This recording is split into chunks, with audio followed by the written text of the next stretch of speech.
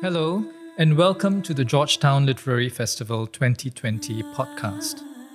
I am G. Sek Tim, a theatre director based in Georgetown, and I will be hosting today's segment, Elusive Elucidations, a conversation with Aida Reza, who is here with me in the studio.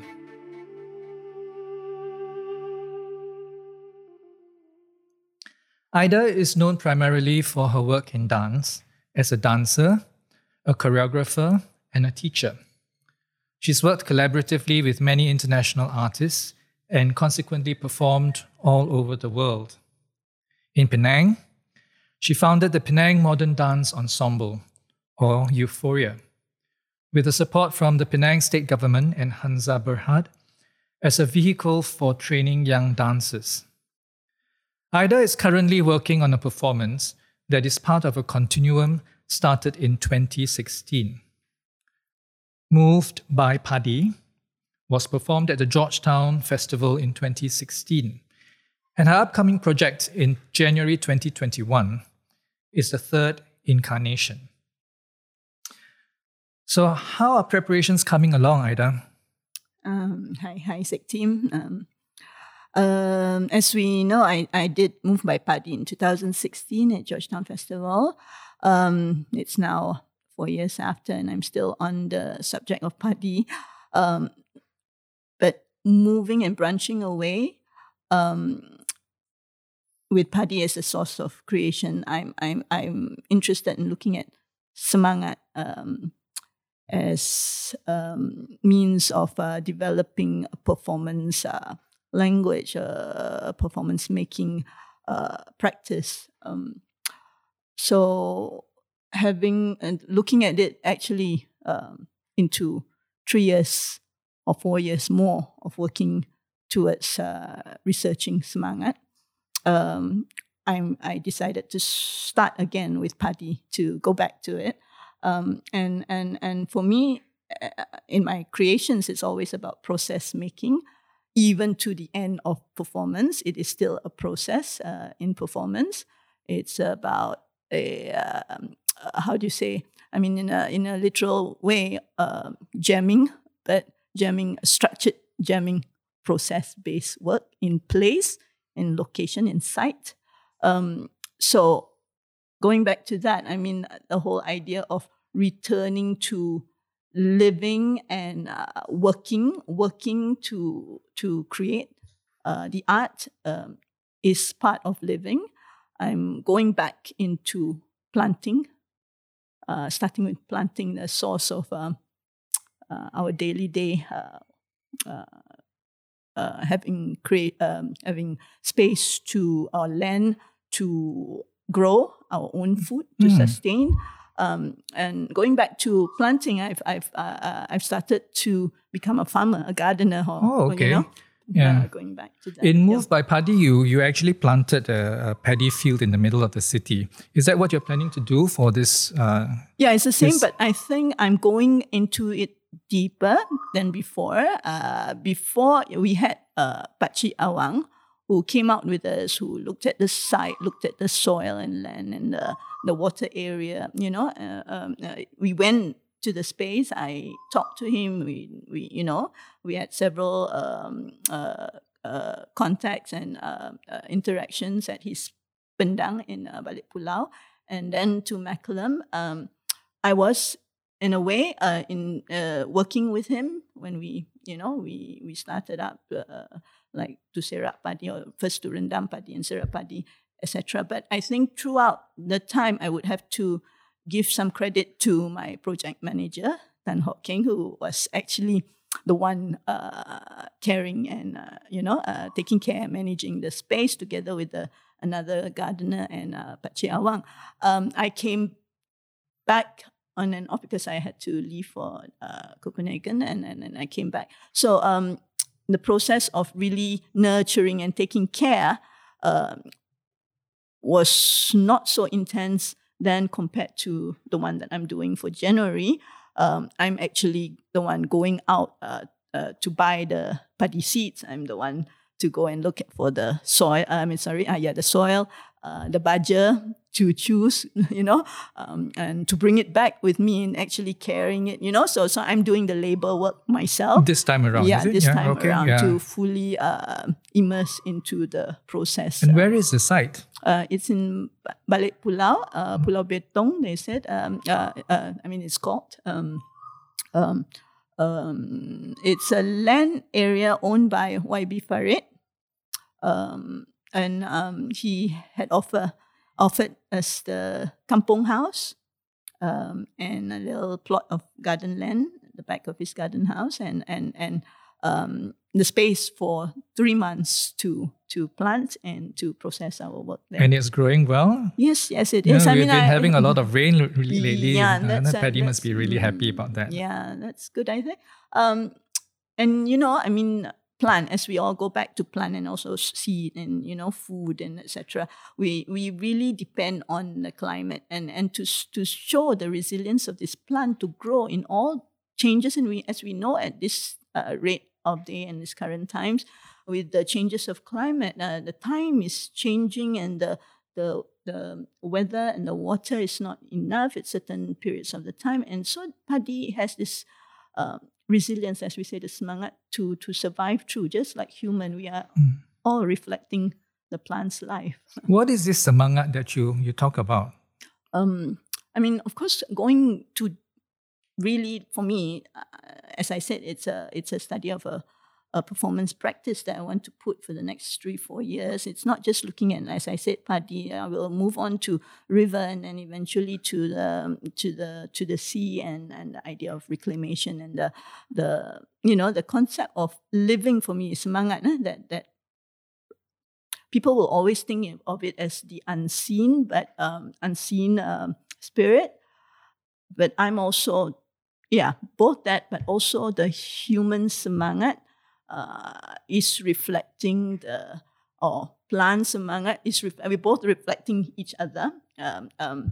Whatever we put into the soil, into the earth, if it's wrong, if we're doing wrong to it, it will warm it out with pain and destruction and chaos. And it's the same with human. If we put things that is not right into our body, and the same reaction effects will happen. So for me, semangat is actually to look at aspects of living and resiliency, to live through the different conditions that's happening around us.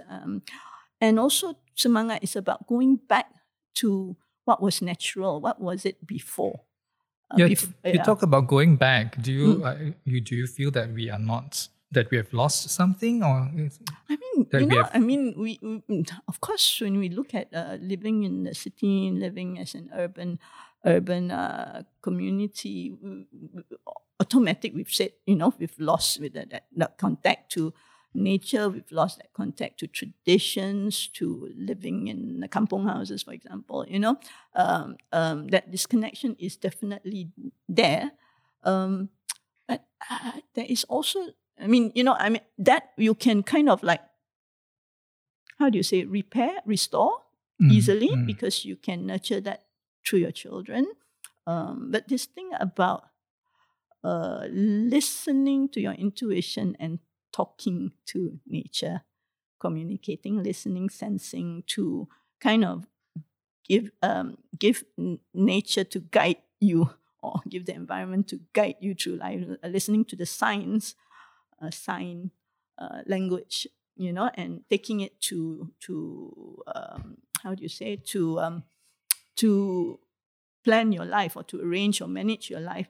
That is lost and quite, sadly, it cannot be restored so easily to your young people, because they would think, what the heck is this, it's, if you see it in terms of religiously, you can do that by saying you must, or this, and you can use God's name to say, But with the intuition, listening to the spirits around you, taking the signs to, this kind of language, don't transfer to young people today. Don't transfer to in education also. It's not something easy to explain or to practice with your young children because of our modern living. We're too fast-paced, we're moving out, and there's no time to just take your children out and sit down by the sea and say, listen to the waves, I look up to the nelayan. They are able to bring their children, out to the sea, and they say, of course, because of having to earn income, they have to do things fast today, right? So they don't take time where this Pakcik Nelayan did tell me, in the old days with my father, we would go into the water and actually listen, and then we can sense where the udang is and where there's ikan, and when is the high tide, etc., etc. And I think there are pockets of, all these tribes of people practicing it. Communities are practicing this, but it's not transferring to the modern urban living people. Yeah. As a dancer, as a mover, how do you translate this to, and how do you communicate this in the language that that is yours to a younger generation or your younger dancers or the people you collaborate with? Yeah. So I'm actually having that process now. Not with young people, with more different ages, group of people and backgrounds. I'm not the kind of choreographer who like to force my movement vocabulary, my ideology or my philosophy onto my performance. As I said, I'm a process-based artist. I'm also a performance maker. And when I say performance maker, I really want to work with people, knowing each individual for themselves so that they're true to themselves. I like to, analyze and then see what of them that we could use to develop our creation. So that's why I'm calling myself a performance maker, not choreographer, because I don't come with a set of choreography and phrase. But what I want to develop, as you say, how do we instill this, my ideas onto... if somebody is already lost it or lost touch with the elements. Of course they work with me, and I'm not going to come and say, okay, you've lost, you're lost in this world. You have to find. I'm not that kind of artist. They come, of course, they want to work with me first as a creator, right? As a maker, so I would always enter from the point of view of the body first. I mean, that's the entry point, and the entry point is also like every other forms of American or European or, technique, contemporary technique in Asia and all that. It's all about finding your center, your breath, being, acknowledge and notice the spaces within you, just having that sensitivity about your body and being aware. And for me, just to take a step further is to allow the body to have antennas, so that you're sensitive. So you're, even in your skin, your eyes, your senses have to be alert. Whether it's in studio, from studio, I eventually lead them out to the sites, because I think that's very important in the process that I'm making, that they have to. I'm talking about nature, semangat, and it has to be that they are taken out of the studio. So I don't force them. I kind of like slowly, interest them, build that interest, but first from the contemporary training first. And then I'll see who responds to it. And some might not, some might pull away, which is fine, and I keep only for contemporary work with them. But then those who are interested to go out with me will take the body that is sensitive now as an antenna to receive, the body as a portal, if I can say it that way, to listen and not to come with this preconceived idea of moving in a, whether you want to say in a Western or colonial way, or even in a traditional way. I would say try not to. Just be authentic and, true to yourself. Go out to the site. feel with your joints, how do you say, your skin, feel the space, allow it to speak to you. Okay, I know it's difficult. As I said, it's not easy for young people to follow this. But at the same time, I give them a structure, which I say, within this this antenna that you're receiving and giving, you're communicating. You also have to understand this, these 3 points, that you are in this space of being, and this space in being with the nature, that you must acknowledge the power of the front. How do you say that? The front, the back, the direction of the side, right and left. The directions, I would say, the 3-dimension direction, the motion of moving sagittally, and that when you are existing in these 3 spaces, you are allowing yourself to be moved, and just like a plant or anything else in the world, to be moved by the direction that you require to survive, to live.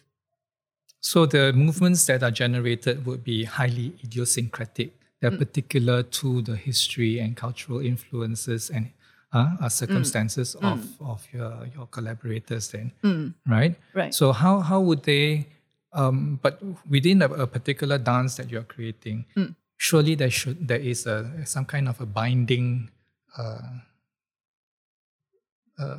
form or format that you would use. What do you do to get people to meet in a particular manner, or is that not important at all? That they as in the in terms of the kind of movements that they make, in terms of the movement vocabulary that that is being created. So if they are creating languages of their own, essentially, right?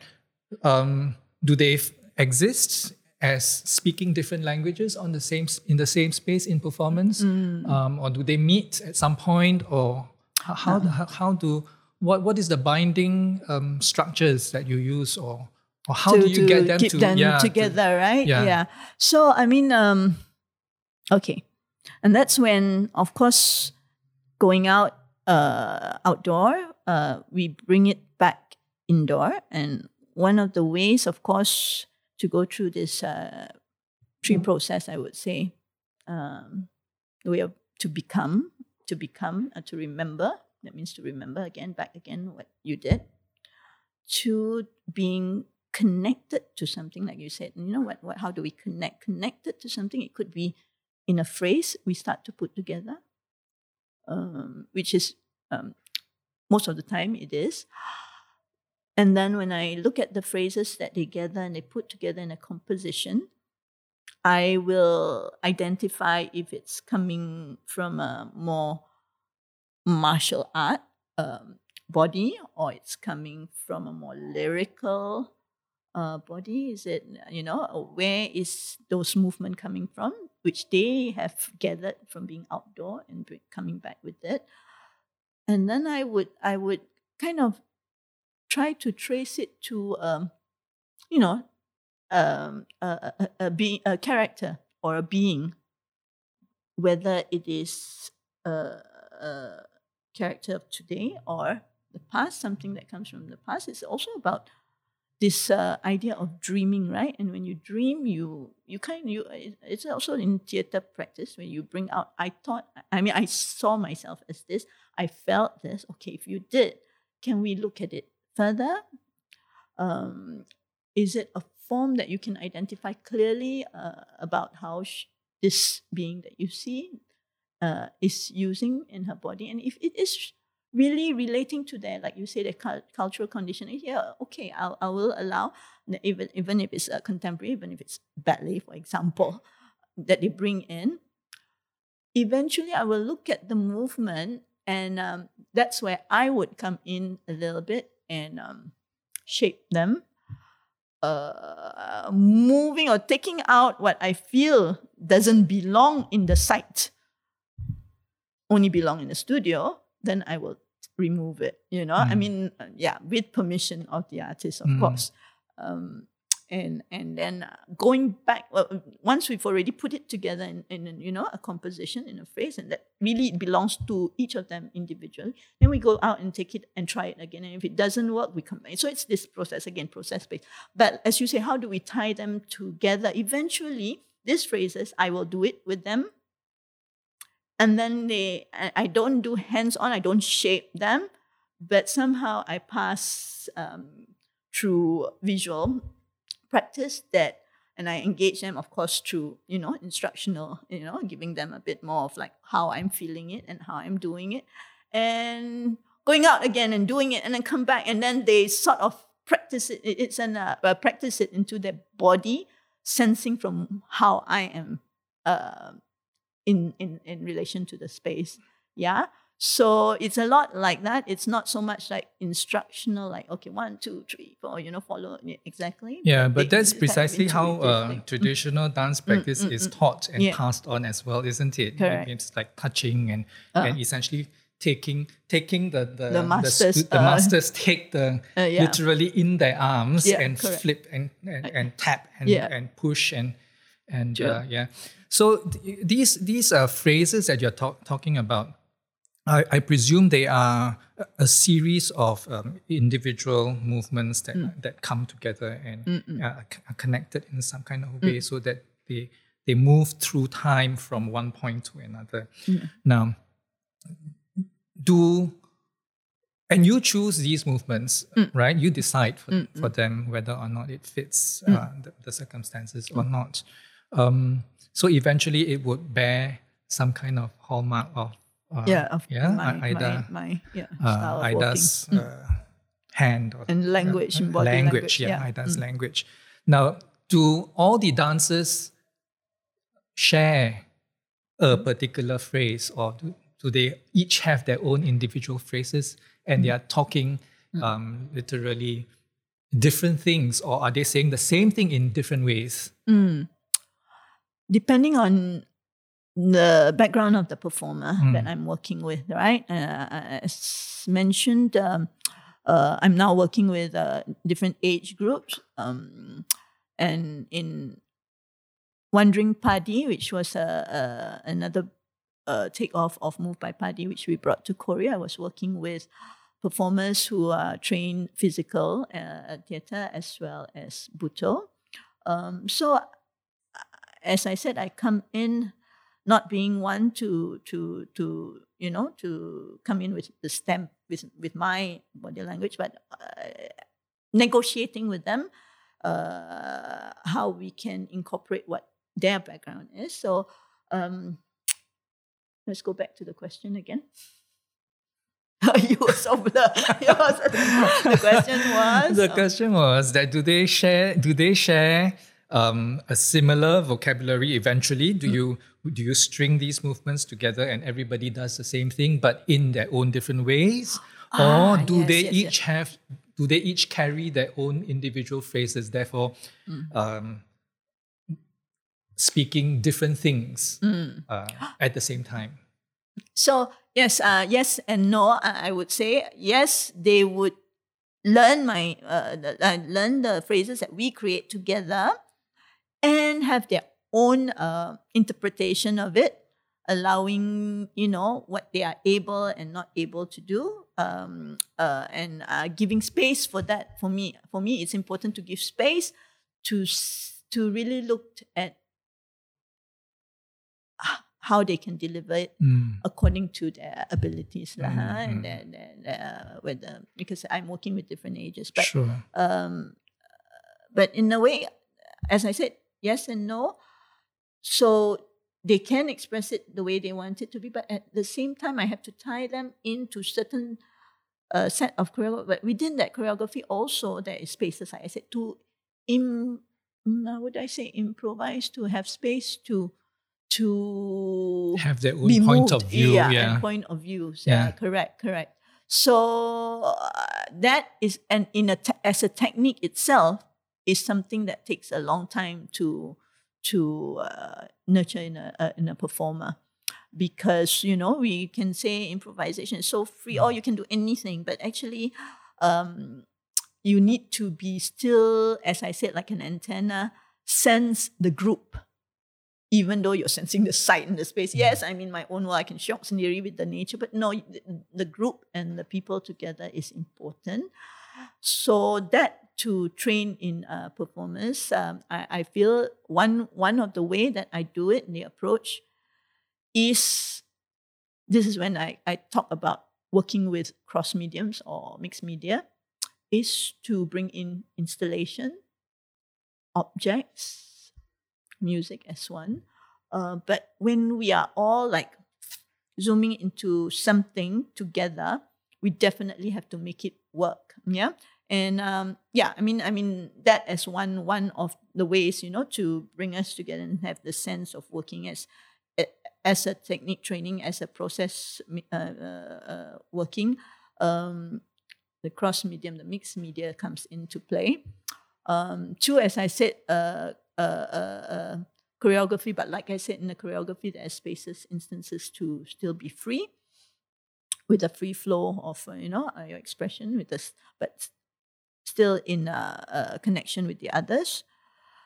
I think the third way of doing it is this idea of being fluid, right? That practice of being fluid, I call them as having the role of the dalang, the storyteller, right? We need to storytell, but we need to be sure that the audience are following us. So they need to be in this space of being the third space, but also having the ability to look at the fourth space, which is the body of the screen body. And that's very hard to kind of, literally be outside of yourself to see what you are projecting. Correct. Outwards. Correct. So as a group and also as an individual. So the group process is so important. How we have to be sensitive. And again, this dimensions is important. That they have to have that awareness that when we're doing something, it affects the rest of the group. It's not you in your own journey. You in terms of this 3-dimension space, you in regards to being in the screen and how you are in the screen, how you're being seen by this third eye or the eye of the camera or whatever, the eye of the audience. How are we as a picture? Yeah. Where does your grounding in or your interest in the spiritual aspects of the world, of nature, come from? You seem to speak. Yeah. You seem to speak from somewhere very deep. Yeah, I'm curious also because sometimes you want to recall from your childhood, but I've always been in the city, born and raised in the city. But I can remember times when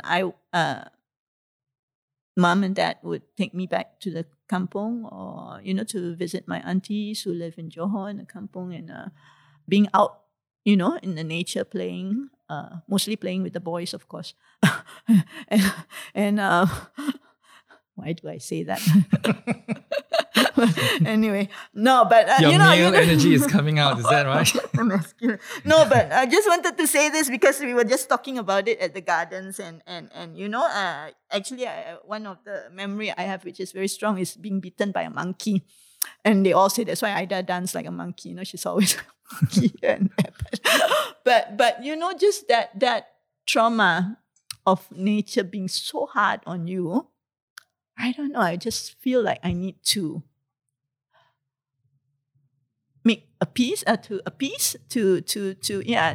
sometimes this kind of memories stick with you. Like, what did you do wrong? What, not me, but maybe my past did wrong that I had to endure this, So that was a strong memory to me to say that, I need to appease something. I mean, of course, it's more than that.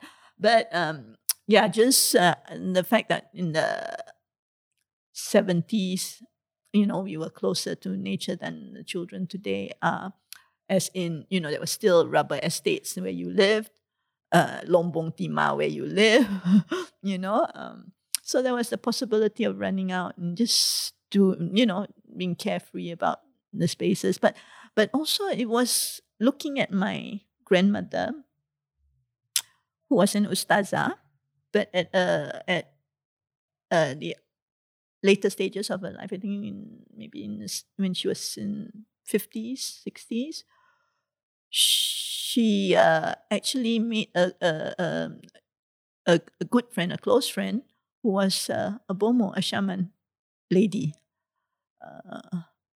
And I know I used to see them together and always so mysteriously hidden in the room, playing the gambus. And it was so, it was very interesting to look into and to peep. And she would look at me and with her, betel nut chewing. And, I was always interested to know more, but didn't have the opportunity. But I felt that something has passed. Maybe Mom wanted to, but did not receive.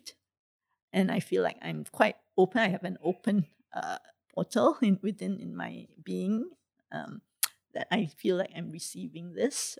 But I want to find to relate to my urban life and my city life. How do I align myself with this calling? Yeah.